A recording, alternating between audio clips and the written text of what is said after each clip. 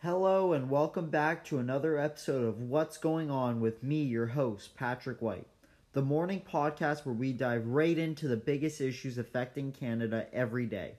Today we will explore the contemporary issues facing the Indigenous communities in southwestern Nova Scotia regarding fishing rights. In the last couple of months, there has been a lot of violence and protestation over the opening of a new Indigenous fishery opened on September 17th of this year in St. Mary's Bay. The people protesting are non-Indigenous fishermen who are angry because they believe the fishery was opened illegally on the count that lobster season, what the fishery is used for, is between November to late May. The First Nations believe they have the right to do this because of the Marshall ruling, a Supreme Court case from 1999. The problem is the term moderate livelihood was never defined by the Supreme Court or the Government of Canada. The other argument used by non-Indigenous commercial lobster fishers is that the off-season fishing will greatly affect the lobster population, not giving them enough time to repopulate. The Micmac, the owners of the new fishery, will be giving out their own licenses with special regulations for fishers, like that they need to throw lobster away that are too small or are pregnant, and other important things to help with conservation. The non-Indigenous fishers say that the Indigenous are not following their self-imposed restrictions. Randy Sack was the first person to get a license. He is the son of Donald Marshall Jr., the man at the center of the 1999 ruling. A lot of violence has been happening, and a van was set ablaze, as was a location on the night of October 13th in New Edinburgh, where a bunch of lobsters stored at a location was stolen by non-Indigenous fishermen. When Indigenous fishers were trying to get to their fishing location in the Area 34, one of the most lucrative in Canada for fishing, they were intimidated, seen in a quote by Jordan Chase, a First Nations lobster fisher who was there. They were streaming right at us, trying to intimidate us, trying to push us away. The RCMP and Coast Guard and the Fisheries and Oceans Canada, also known as the DFO personnel, have been mobilized to deal with the problem.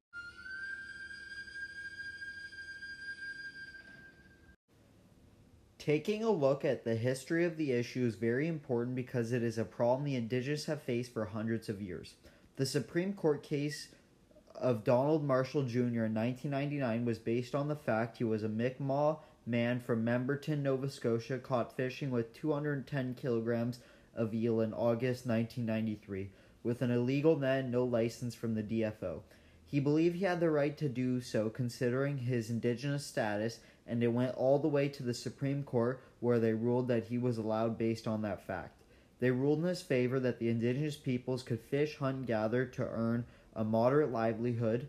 They based their ruling on the fact that the British Crown had given the First Nations these rights in the 1760-1761 Treaties of Friendship and Peace that established the first commercial partnerships and networks between the two groups. The Indigenous peoples of Canada have been limited to trying to exercise that right since the beginning. We see this in the quote by Michael Sack, the chief of the Sipekne'katik First Nations. Today we are announcing the Sipekne'katik intends to seek civil remedies against individuals and entities that have infringed against our constitutionally protected rights and who are attempting to prevent and frustrate the legal exercise of our rights. Michael Sack was even attacked by one of the hundreds of non-Indigenous protesters in New Edinburgh. The RCMP has arrested and charged the man responsible for the assault. A second ruling, known as the Marshall II decision, was made in November of 1999 by the Supreme Court. It was a rare clarification stating that the government still had authority to control fishing for conservation if they consulted with First Nations and had justification. The ruling had impacted specifically 34 Micmac and Maliseet First Nations in New Brunswick, PEI, Nova Scotia, and the Gaspé region of Quebec. The Trudeau government had made 3 agreements to date with different bands on what a moderate livelihood is. The government has also tried to make deals with other bands but has been unsuccessful thus far. The federal fishery minister has said, until an agreement is reached with the DFO, there cannot be fishery outside the commercial season. A sound management framework is necessary for management and conservation of the fish stocks. The government wants everyone to come to the table to make an agreement, but the indigenous fishers believe the non-indigenous people have no right to be at the negotiating table. Now, moving on, taking a closer look at the facts behind the arguments both sides are making, let's look at what scientists and experts on fishery are saying. Megan Bailey, a professor who studies fisheries at the University of Dalhousie in Halifax, says that the relatively little amount of fishing the indigenous do will not affect lobster stocks in the region. When talking to the CBC, she had this to say on the issue. If we look at the kind of what the commercial efforts is normally in the area, and it's hundreds of thousands of traps, the 250 traps going in right now, it's a negligible impact on the stock, and I don't think it's conservation concern at this scale. She was also quoted as saying this about the non-indigenous fishers. I recognize and empathize with the commercial fishing sector that this seems like a conservation risk. I don't think it is. I don't think the science would support that. In rebuttal of what this expert had to say, this was said by the Sproul, the president of the Bay of Fundy Inshore Fishermen's Association. There's a ton of damage that we don't account for outside of the landings, damage to smaller eggs bearing female lobster which are released but when they are caught in the condition, they can't be released back to the bottom without being killed. There is 979 FLA 34 licenses in the area. The chiefs of the local bands are concerned about conservation and only take up about 5% of them. Another important factor to consider is the federal response to all of this and what the Trudeau government has done to deal with the civil unrest. Their main role so far has been to try and have all the opposing parties come together for negotiations, which has not gone well so far. They have not wanted to work together. The government is also being called out to address issues of systemic racism in the police force because of all the acts of violence that, for the most part, have not been resolved. The minister of the DFO has been called out for not addressing this issue earlier, even before the launch of the new indigenous fishery.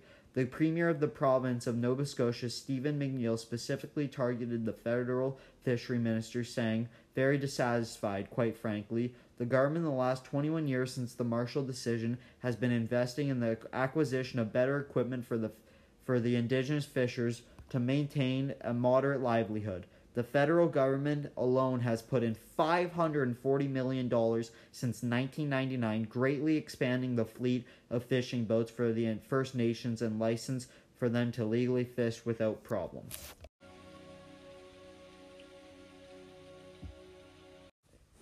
It is important to consider that this issue is far from the only systemic problem facing the Indigenous peoples of Canada in the modern age of the 21st century.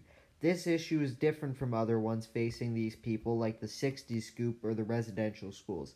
This is a more complicated problem, but the indigenous are the ones most heavily affected. We still see this systemic racism in the police force. We still see the problem in the government with their poor decisions on the issue. The most striking thing about the whole situation is the systemic and widespread racism that still lingers in small rural towns all across the province and the rest of Canada from a period when we stole Indigenous freedoms away. I, your host Patrick, fundamentally believe all these sides have reasonable concerns and they all need to unite and negotiate terms that work for everyone. The agreement must absolutely let the First Nations of our country use the rights given to them by the Constitution of Canada. If you live in the great province of Nova Scotia and are yourself either an Indigenous fisher or commercial non-Indigenous fisher, try and see the point of view of the other side and come together. If you know a person who is either of these things, encourage them to understand the other side and make peace. The most important thing is we must stop rioting and looting over this issue. I'm specifically referring to acts of violence perpetrated by non-Indigenous fishers angry with First Nations. We need to let the DFO do their job in solving this crisis and follow the science wherever that may lead. For more information, look at great sources like CBC. That's our show, and thank you so much for tuning in to another episode of What's Going On with your host, Patrick White. I look forward to talking to you again tomorrow with our episode on the 2020 presidential election.